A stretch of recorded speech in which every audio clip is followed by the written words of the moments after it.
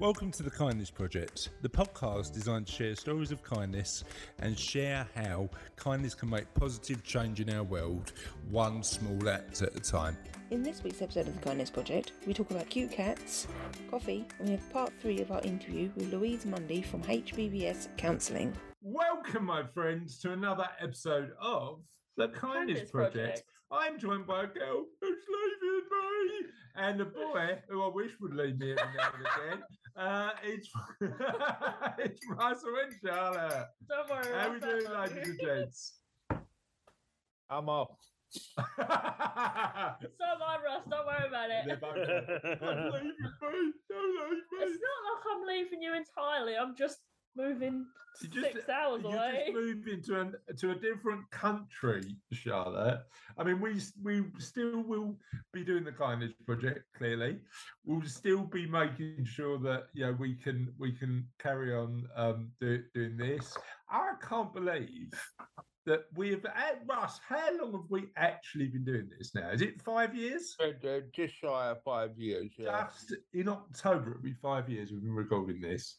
We've never missed a week, have we? Never missed a week. I mean, I know we have like best of shows and stuff like that. That's like over Christmas when we're chilling. Chilling. Over Christmas, when you're spending time with the family, or a couple of times when you've been away and not been able to get a connection. But other than that, we've never missed a week. 5 years. 5 whole years. And we are carrying on. Basically because we've got a book coming out. But also, you know what? It's funny. A few weeks ago, I listened to episode 1. And in episode 1, the part of the reason we started the Kindness Project is because I mentioned in episode 1 that I didn't want to write a book. And that book is now done and is actually coming out in November, Russ. Can you believe it? It only took 5 years, mate. To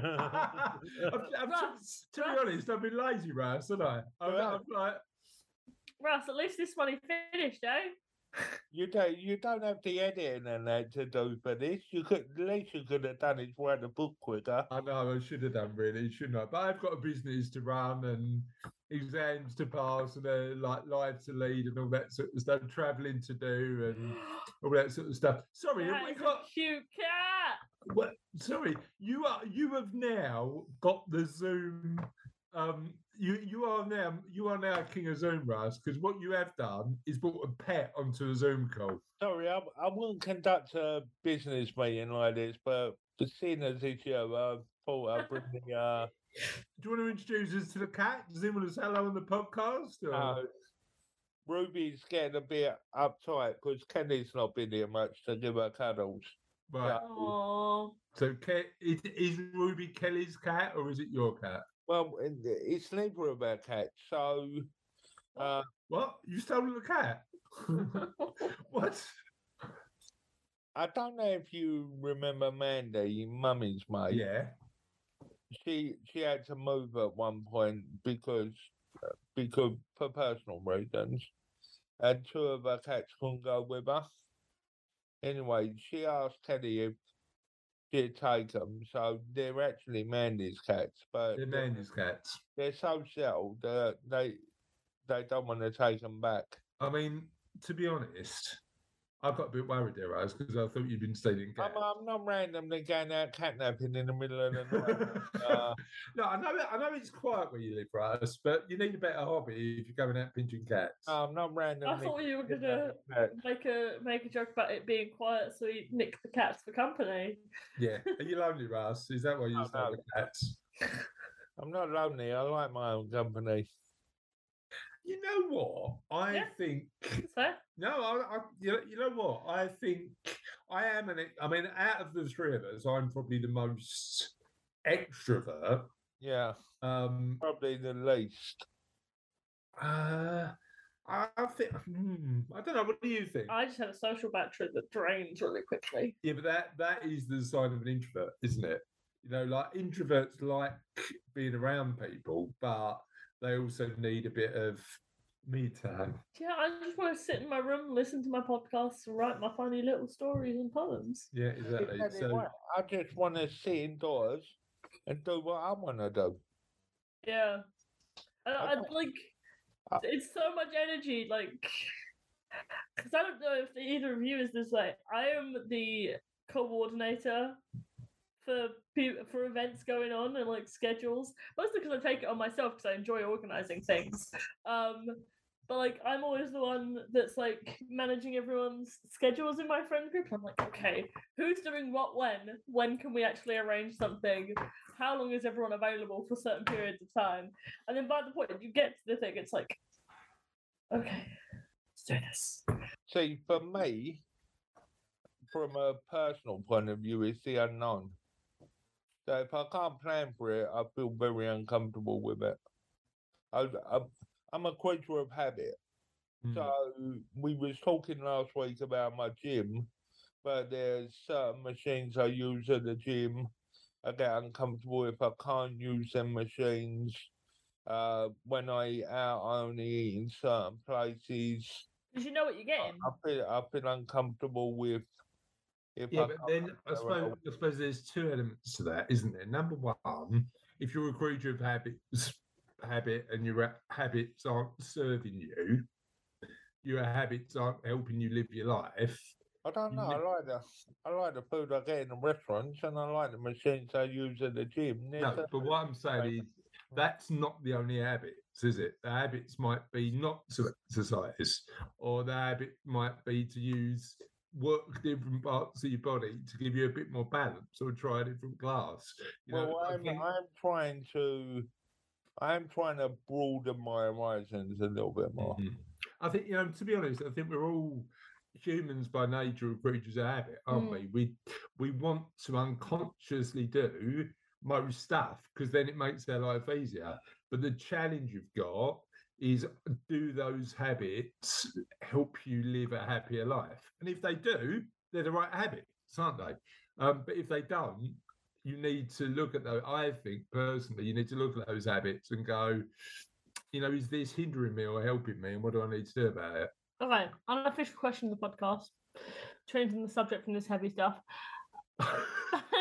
Everyone's favourite machine at the gym. I am a fan of the Coke machine. What are you a fan of? We haven't got a Coke machine, but it seems counterproductive. No, I'm joking. We haven't got a Coke machine at my gym. I've got one that serves protein chocolate bars, which is we haven't got one either. What sort of gym are you going to? What machines you got at your gym? Treadmills. Treadmill? Oh. Weight machines, So what move did you just make? The birdie move. The machine that goes like this. Yeah. Well, it does your pecs. And I'm starting to do a bit of weights, like freehand weights. Nice. The favourite machine at my gym, I like. I think they're called Eclipse. I can't remember, but they're basically your legs go. Oh, I like the stairs. I love the stairs. But my favourite will always be the stationary bike. My favourite and my least favourite at the same time is probably the air bike. Have you ever been on an air bike, Russ? No. Literally, the more you push, the more it pushes back. And it's really. I haven't tried that. The one that blows wind in your face? Yeah. I like those. They've got them bikes that don't stop on their own. Mine one. So they're called cross or something like that. Right, okay, yeah. You can get rowing machines that have that air feature as well. Yeah. I always prefer to have it on because it's just like, I'm rowing. It feels like I haven't tried the rowing machine yet. Yeah, so I used to be a rowing. But you know what? I mean, I'm not. I mean, I'd always choose a gym class over a run. Yeah. Over just because I think what put me off from fitness is just and I don't now actually because it is an alternative. Like I'm away tonight and they'll have a gym, and I'll go in the gym and do an hour. But because I can't go to a class, but I'd rather either individual free weights in a class or just a combat class. I love, you know what I used to, they don't do it at my current gym. I think they do it at your one, Russ, is the boxing class with pads and gloves. Yeah, they do. Yeah, so that was always an amazing. So it turns out the gym is a true test of whether you're an introvert or an extrovert. Because you prefer the classes, and I'm just like, no. Yeah, Give me the independent. I prefer in the classes. I mean, there was nothing better than beating up Steve from the gym every week. Oh just yeah, like, sort we of love like, Steve from the gym. yeah, just sort of. And now it's like when we get together, like we'll go out for a beer, and I go, Steve, I miss the days when I got to punch him, mate. I was really used to be good. I've also found that there's a social element to it as well. 100%. 100%. A lot, like I've got a really big friend circle of just people I met while exercising. And I think that if they've seen you at your worst, which is completely plum-faced because you're out of breath, sweating, and well, that's me every time I go to the gym. It probably happens a little bit less with me, but but I think once you've been in that environment with somebody and you're both like sort of getting over it. Although my mate Mike, right, I've known Mike for years now, probably about 4 or 5 years. You almost said donkeys, didn't you? Yeah, I've met him. I've known him donkeys. He's a really good guy, my mate Mike. I met him at my old gym, and there is at my new gym. I haven't trained with him for years, right? I haven't trained with him for probably about 2 or 3 years because he never used to come to my classes. So last time we went out for a drink, he said to me, "Look, I'm doing this class. Why don't you come?" I've forgotten how much noise he makes. So he's a female tennis player? No, I tell you what he does, right? He'll go like to pump himself up, like between he'll do it 30 seconds. Like the hacker. No, this is what he does. So he'll do his 30-second hip routine. And look, I'm a noise maker at the gym. When I'm throwing the medicine ball down, I'm like, all that sort of stuff. Oh, you're the female tennis player. But I'm the female tennis player. But what Mike does at the end of 30 seconds, he's like, "Come on!" It's like, all right, mate, you've only done 30 seconds worth of work. He's trying his best. Leave him. You know what? It is a self-motivation thing. You have to psych yourself up for them things, though. Yeah, exactly. You got this. And come on, you got this. That's exactly what he's doing. But when he's in his Liverpool football shirt and his headband, he looks like a modern version of Mr. Motivator. Let's move on with this show. There is a question. No. Before Russell, how many cups have you got behind you? How many cups? Yeah. 8. Why do you need 8 cups? Why? Yeah. Because I make them in the morning and then I drink them through the day. You're joking. Not 8 cups of coffee. Yeah, 8 cups of coffee I have on average a day. You know that can kill you, right? No, I'm fine. Filtered or instant? No, instant, black, no sugar. Decaf? No decaf. Have you worked out how much caffeine that actually is and whether that could kill an elephant? Right. I have half a spoon of coffee. It's fine. Is it fun? So that's like 4 cups, right? Yeah, 4 cups a day can kill you. Can it? You remember I looked into that research because I got really worried because you were drinking 7 cups of coffee a day. Well, you need to bear in mind, if I die and they cremate me, it might come out like coffee beans, then you can take them home and grind them. No, thanks. On that note... Here's one to Uncle Russ. Cheers, Russ. He died how he lived. He died how he lived. No,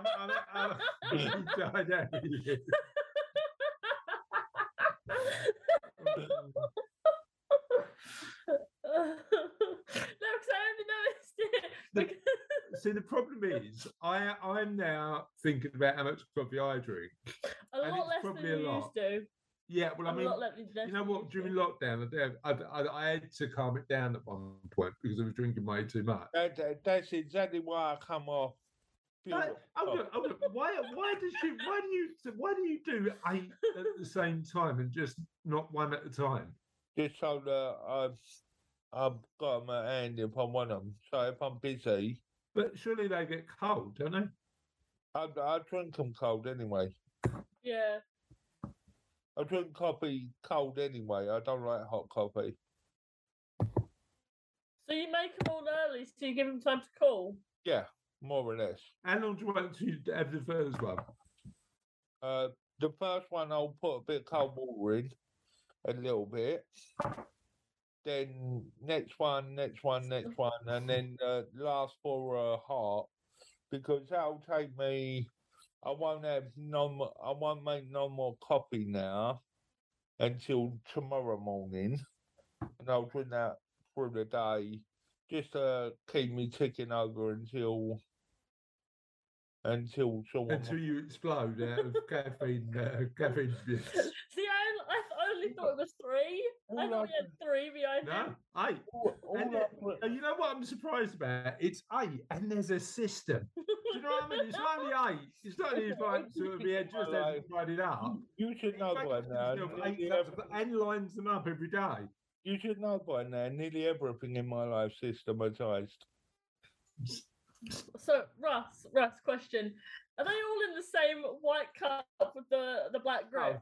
No, so pours in the white cups and pours in Costa cups. I don't know what to say. I only thought it was 3. I saw him reach for one and I was like, that's a lot of cups. Have you got a milkshake at the end just to like give you some bit of variety? No. All coffee. All I more or less drink is coffee, so yeah, you know what? I definitely I am the same way. I definitely drink too much coffee. However, Charlotte has got a water with her coffee, and I need to get. That's not mine. I think that's yours. I need to get a bit more. I have the occasional juice. Yeah. Like watered down juice. Yeah. Do you have the occasional gin? No. So I've got a tea in the kitchen that I haven't drunk, and I've got a water bottle in the fridge that's got lime juice in it. Can we just let's be clear about what's going on here, right? It's Charlotte's last live podcast, right? I felt like and we have picked the most mundane conversation, introverts and extroverts, and Russell's bizarre coffee habits as our last thing we're ever going to talk about. Well, that's so that once we move to totally remote, then they get a bit of extra. What do you mean? Well, Charlotte will be able to tell us what she's doing in Scotland. Exactly. How uni's going. Yeah. All the exciting people she's meeting. 100%. All the exciting jobs I'm doing. 100%. Yeah. 100%. So, Russ, I'm completely on board with the multiple drinks at once thing. Completely on board with that. It's the multiple coffees at once, because I only ever have 2 coffees at once. I'm a multiple drinker. I get that. Yeah, I'm a multiple drinker. I'll have like a protein shake, a coffee, and a juice. Yeah, all at once. I'll go at the same time. Yeah, I'm cool with that. But I'll never have more than 2 coffees at once. Well, no, one at a time. That's the idea. One at a time. I don't drink them all at once. I mean, basically, I'd love to see you drink 8 cups at once. That'd be amazing. But I just find myself switching every once in a while. Just like, what am I in the mood for right now? But you know what I'm imagining? Because it's 8 cups, just like a domino effect with Russ, like all the 8 cups on a table, somebody tips it, Russ is with his mouth open, and the coffee just pours in his mouth. And his laptop's taped to the table, and he's just like, don't stop us working. I mean, no, please don't. We'll cut out the middleman and do a yard of coffee. Oh, yes. Yeah, the copy. We're doing that while we're away, Russ. Right, let's talk I'm so about. sorry. Let's talk about because I'm travelling in a minute, so I've got to go soon. But let's talk about this week's question of the podcast. What is the funniest name you've ever heard? You can get in touch with us in the following ways. So on Facebook, if you just type the Kindness Project podcast into the search bar, I think, and if you just, I've been doing this for so long. Why am I uncertain now? It's strange. Anyway, Twitter, we're out on the kindness. Dad is staring strangely at the camera. I'm trying to cut my face now. Welcome Do you to remember those memories you used to have? Welcome to 9 a.m. podcast recordings. How can I help you?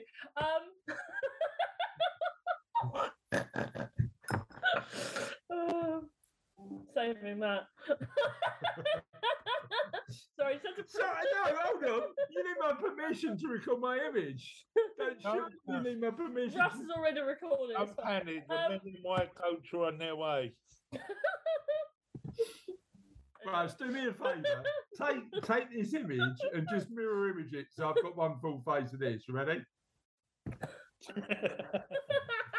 Right, go on. Hello. So if you want to email us directly, we're on at thekindnessproject.co.uk. On the website is www.thekindnessproject.co.uk. We don't really have anything else, but now I've got some really funny pictures of Dad doing the mirror face thing that I will crop. And let me talk about the Kindness Project book.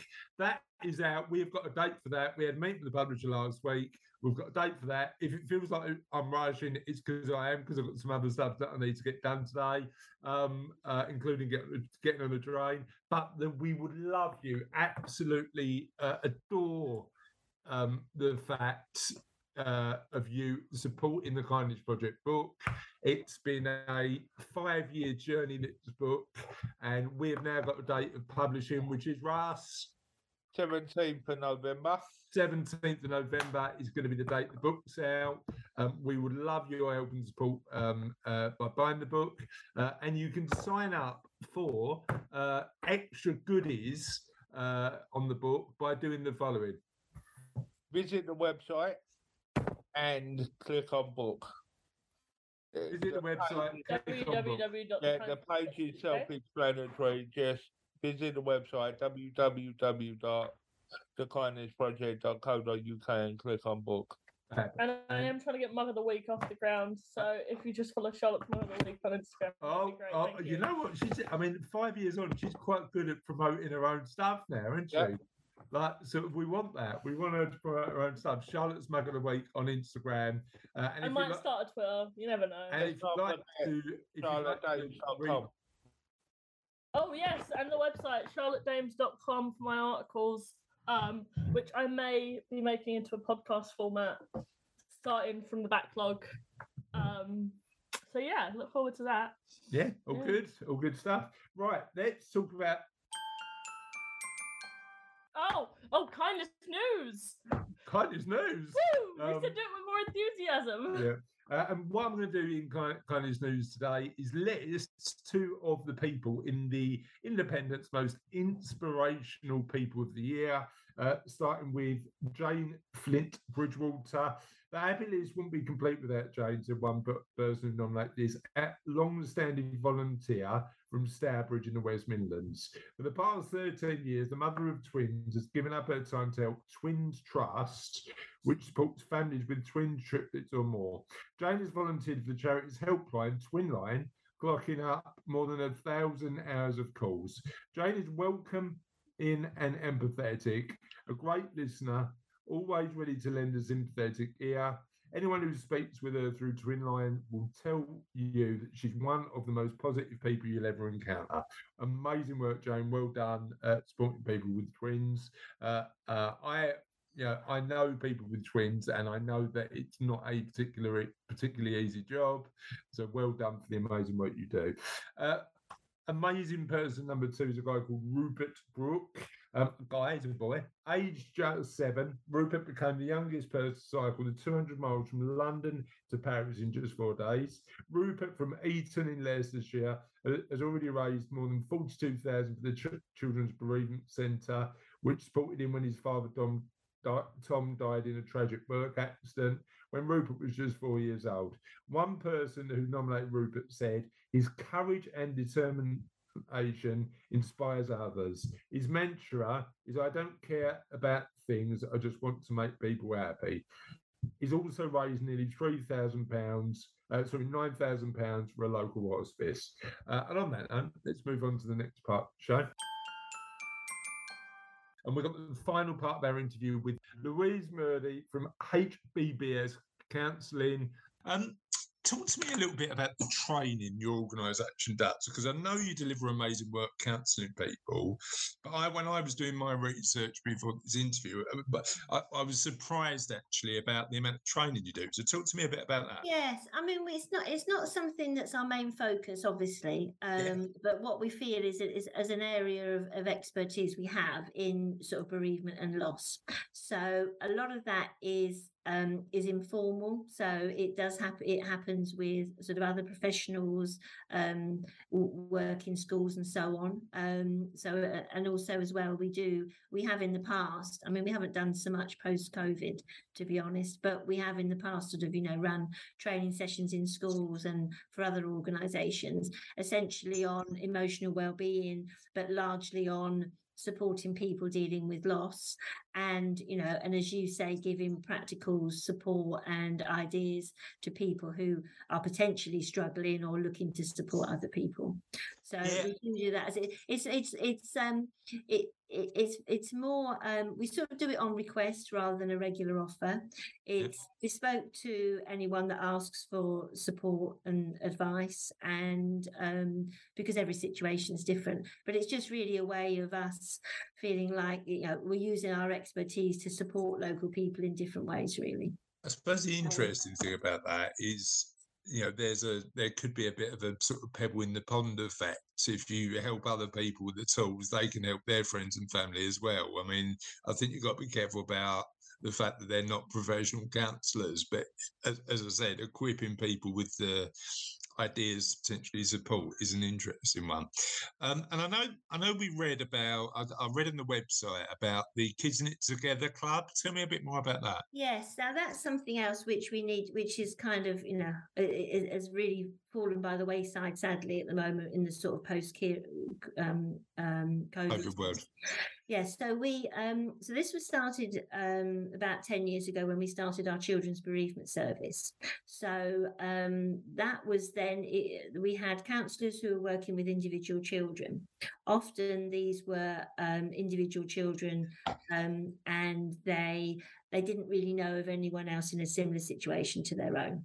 So that sort of isolation, sort of why me, what have I done wrong, all of those sorts of emotions, which are quite common in children, that they were kind of experiencing in isolation. So the thinking behind it was that actually it would be good to follow on from our counselling and offer an activity group. And this was, with a Christmas party, we did sort of days at the outdoor activity centre, went to did dry skiing at ski slope, Easter parties, trips to farms, those sorts of things. So that ran quite successfully, but it doesn't appear at the moment to be immediately relevant or the right idea for young people now.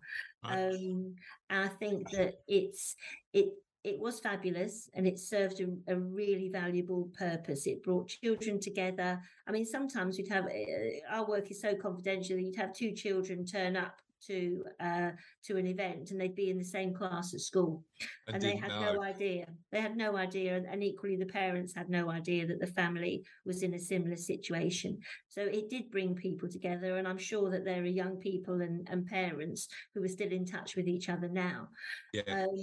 It was better received with the younger children. The older children were felt a bit like, I don't want to be singled out as being different. I've got my friends. I don't need any more friends. So that was an area that we were trying to look at. the children who started with the club were now sort of 17 or 18. So we've sort of been on their journey with them for all the years pre-COVID.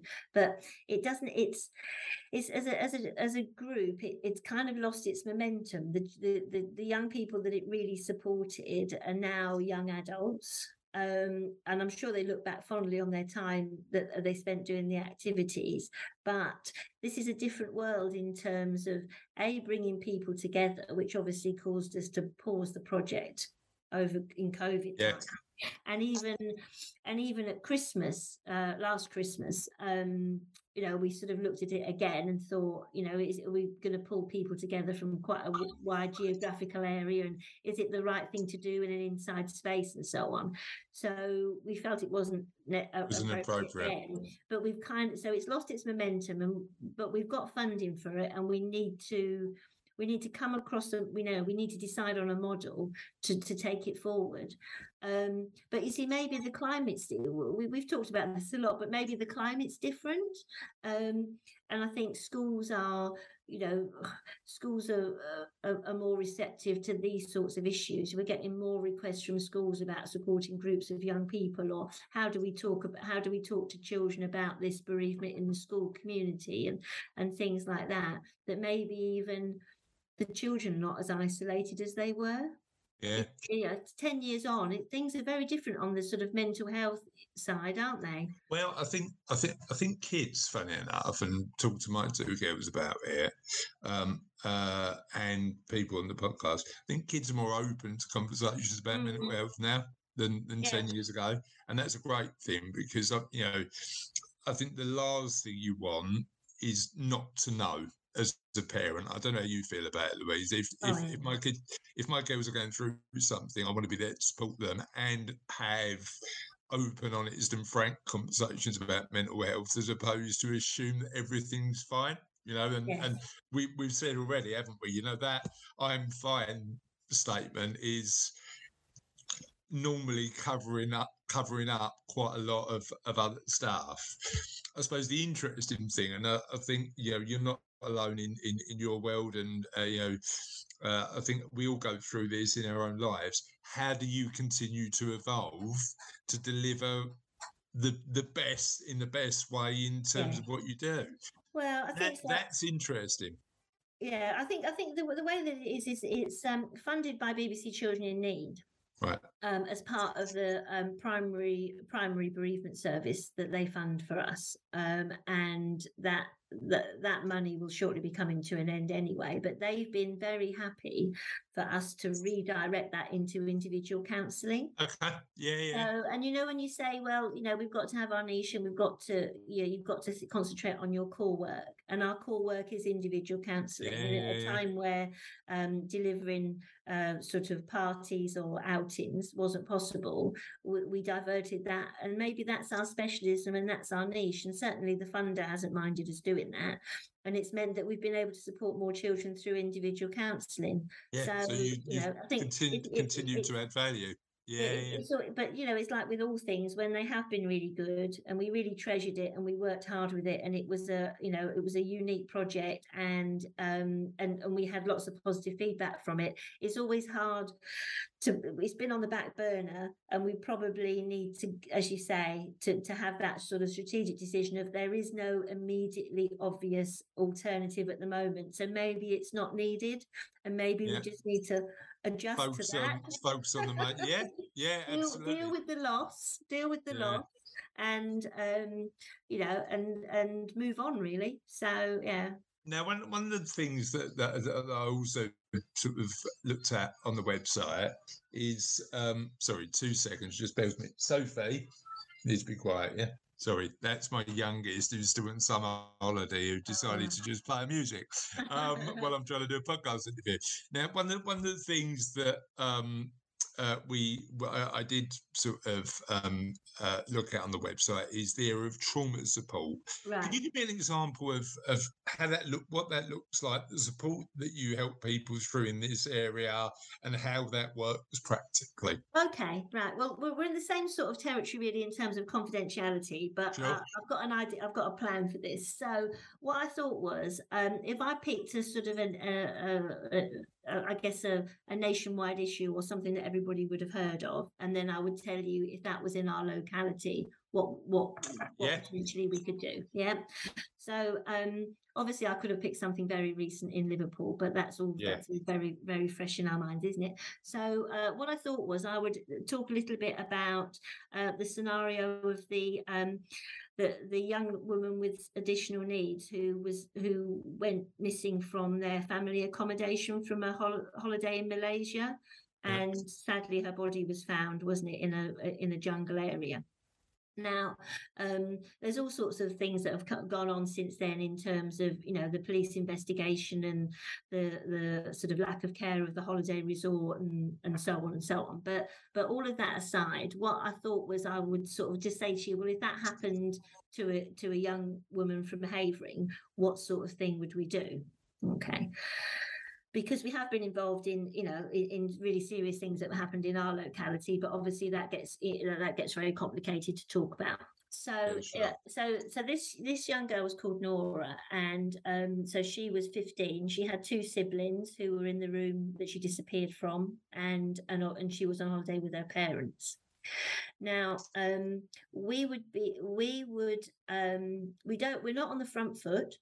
So we don't do that. I hate the term ambulance chasing, but you know what I mean by that. So we don't contact people and say, we're here right at the moment where it happens. But usually through our support network that we are contacted at some point, either by sort of statutory health services or health visitors or workers from a children's centre or the schools. So that tends to be, they would contact us and say it would most often it would be the school. The head teacher from the school, who would obviously be in shock themselves from what they just heard, would be a bit like, we know this family, this girl was at our school. How on earth do we deal with it with the school community? Because obviously the head teacher has got their professional responsibilities, but they've got to personally deal with the shock as well. So that trauma isn't. I mean, as you say, that trauma isn't only the trauma of the family. No. It's the impact on the community it has when you hear right. Yeah. So, say for example, so obviously, I think that the trauma and the impact of that on the family would, it doesn't need to be described here, does it? Really, I think it would be an overwhelmingly traumatic, upsetting experience. So, but then on the other hand, so there are things that we would do. Pure bereavement counselling doesn't really come into place until somebody's within the grieving process, right? And that would normally be 2 or 3 months after the death. But something like this is that there's emotional wellbeing support through counselling, which is available to process the shock. So it's still counselling, but it's not bereavement counselling. Yeah. And it could be that the family members are reaching out for help immediately. It might be that they're still in a position where they're dealing with such a wide range of issues, they can't even really articulate what that shock is. Yeah. And with all of us, we need to be at a place where we feel receptive to help for that to be beneficial. And up until that point, we probably would reject it anyway. So let me just one question that springs to mind. How might, so as you say, if it was an issue that was within your remit, how broadly could you provide trauma support? Would it be only to the families? Would it be to kids in the class? How do you define where you'd sort of draw the line, really? Well, what we do is we sort of immediately respond to do anything that anybody asked. Yeah. Right. So if that was the director of education wanted advice about a press release, we would help with that. and that would be at no cost to anyone, because at that particular point, no one wants to. It's not appropriate to go down the money route, is it? So our immediate response is always whatever's needed. So we've done things where we've been at parents' meetings in schools. We've stood with the head teacher. Our team have stood with the head teacher at the gate.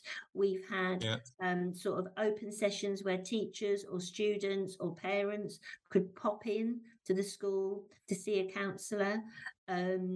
Just to whatever they want. But that's a really interesting point, isn't it? Like, sort of,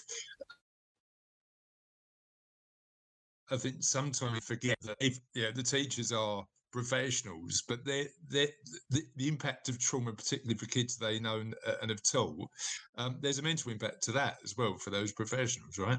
Well, absolutely. And also as well, there's that real fear of making things worse, of not doing the right thing. And predominantly the advice to other professionals is actually, what do you think? Yes, do it. We don't actually have to tell them what to do, because the head teacher will say, well, I was thinking, I'll get the staff together and then, and I'll tell them what's happened, and then I'll give them time to think about it, tell them they can come and see me, or, whatever it is. And normally it's the right answer, but they just need some external validation. And you go, well, the school community, your staff. And they said, well, I've already identified a couple of people who I need to keep an eye on and so on. And would you be able to do this for them? If they ask, would you be able to do that? And we go, yeah, we could do all those things. So it's really enabling people to deal with it with confidence. Yeah. But it wouldn't necessarily stop at any given point. So, it could be the grandparents, it could be the lollipop lady or man, crossing patrol, it could be them, it could be it could be the cleaner who always saw, who sat at lunch and had their, it could be anybody. So that's what we would do. So we've got little pots of funding, which is where I was coming back, so we've got little pots of funding for different groups of different things that we could do. And we would endeavour to do, immediate responses free. We would do whatever we could for free.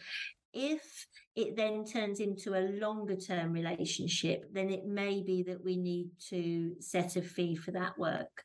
Yeah. But that comes way down the line. That's not about a counsellor being in the office for 2 days. That's about, can you come back every week for the next half term or so. So that's where we would do that. But the starting point is, you need our help. We're there for it. As long as it's within our remit, we're going to help. Well, absolutely, and if not, then we could, then we could find other things. And I think it just, it's complicated enough for a family that there's maybe legal implications of something that's happened. There's maybe insurance complications. There's maybe news coverage. We don't know anything about any of those areas.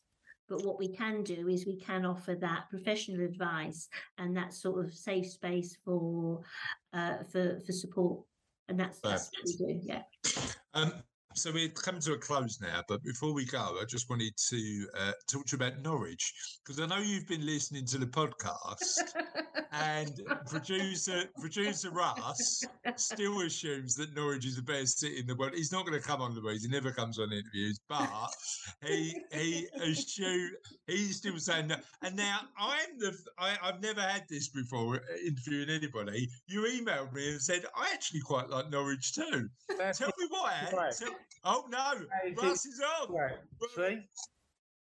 Hi, Russell. Russ, tell Russ, before Louise talks, tell us why Norwich is the best city in the world. Norwich is definitely the way to go. And Louise, tell us why you think.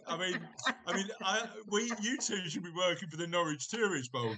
I think you're outnumbered, Chris. Does he get outnumbered? Is he outnumbered very often, Russell? Is this a unique opportunity? It's a unique opportunity for you two.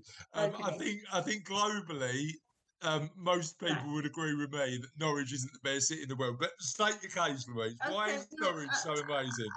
If possible, at this point, I think I should probably sit on the fence. I'm not saying it's my favourite city in the whole world ever, but what I'm saying is that I do really like it. So I was a student in Norwich in the late 80s, which is far too long ago now. I don't know whether I really want to admit to that. And I had a fabulous time, and it was a super place. I did a lot of work in the city because I was doing teacher training. Although it's a campus university, and you can be on a campus university and be quite isolated from the city, I spent a lot of, I had to spend at least a day a week for 4 years in schools, so I spent a lot of time traveling around. I love the market. I think the marketplace, just the general, the general atmosphere of the city. I think, I really loved it. So when you were talking about it the other day, it did make me chortle because, it's one of those things. If I could have graduated and stayed with a teaching job in Norwich, I absolutely, definitely would have done. Well, I mean, it's funny. I mean, I am coming round to Russ has lived in that part of the world for a few years now, and I am coming round to it because we are going boating on the Norfolk Broads in a couple of weeks, right? Aren't we? Not like literally. I mean, the problem is, Louise, I love to travel. The last 2 years haven't been that great travel-wise, as we know, because of the pandemic. 2022, I'm making the most of it. And I said to Russ, look, should we do a weekend away? Clearly he thinks East Anglia is the place to be, because we said, should we go to Liverpool, or should we jump on a plane and go to go to Budapest, or do something like that? So we're going boating on the Norfolk Broads. He just loves Norfolk so much. That wasn't what the problem was. If I lived near Liverpool, we would have gone Liverpool. But you just don't want to go too far from your house, Rose. That's the thing. All right. Yeah. Thanks, Louise. Tell us a little bit about how people can support the work you do.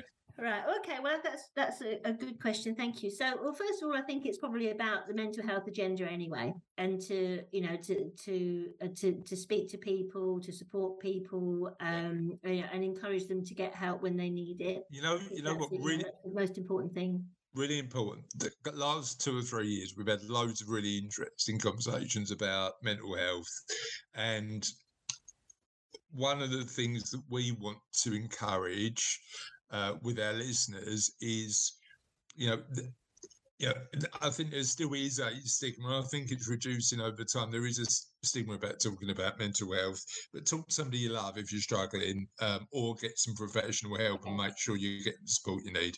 And thank you for coming on and sharing your experience, because I think the more we talk about this stuff, the more people can realise that actually it's not a conversation that people are not comfortable with having anymore, and there's plenty of help and support out there, so I appreciate that.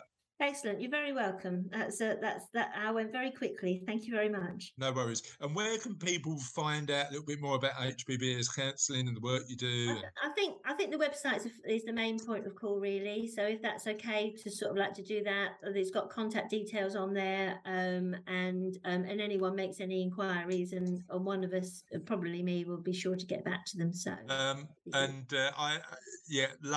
love chatting, and I look forward to chatting next time, and you wearing your I Love Norwich t-shirt along with Russ. Only if I can see Russell wearing his as well. Exactly. Yeah. Next time we'll do that on the interview. Thanks, Louise. All right. Thank you very much, Chris. Here's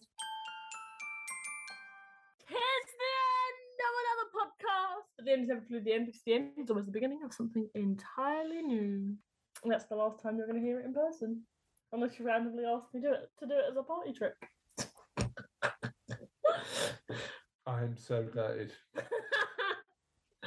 It's truly, I mean, we haven't got any answers to last week's question of the podcast for us. We are struggling with answers. Yeah, I mean, there are times when we get quite a lot, so we need to think of a better way to source answers. But we'll keep asking the questions of the podcast on our social media channels to make sure we get some decent responses. However, let's talk about the fact that this is going to be our last live. How you feeling, Russ? I mean, Russ to is never Russ, it here. doesn't, to Russ, it doesn't matter because like live podcasts are for him are the exception and not the rule. aren't they? Rare, yeah.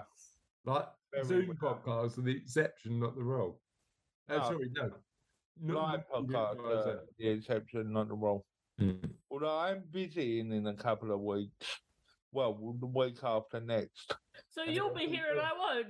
Yeah, it'll be weird, Charlotte. So we'll have to do a podcast with me and you in the room, right? Yeah. And Charlotte in Scotland. Yeah, it's strange. Yeah. But thank you for all of your. I'm not leaving the podcast. No. Maybe we shouldn't make it a big deal and just crack on. On that note, have a lovely week. We'll see you next week on the Kindness Project, where Charlotte will be zooming in from Scotland. Give me just Scottish accent to finish off for us. No. No. No. That doesn't sound Scottish, does it? Give me a Scottish accent. No. I'll just do it. Russ will be zooming in from Norfolk. I'll be zooming in from London. And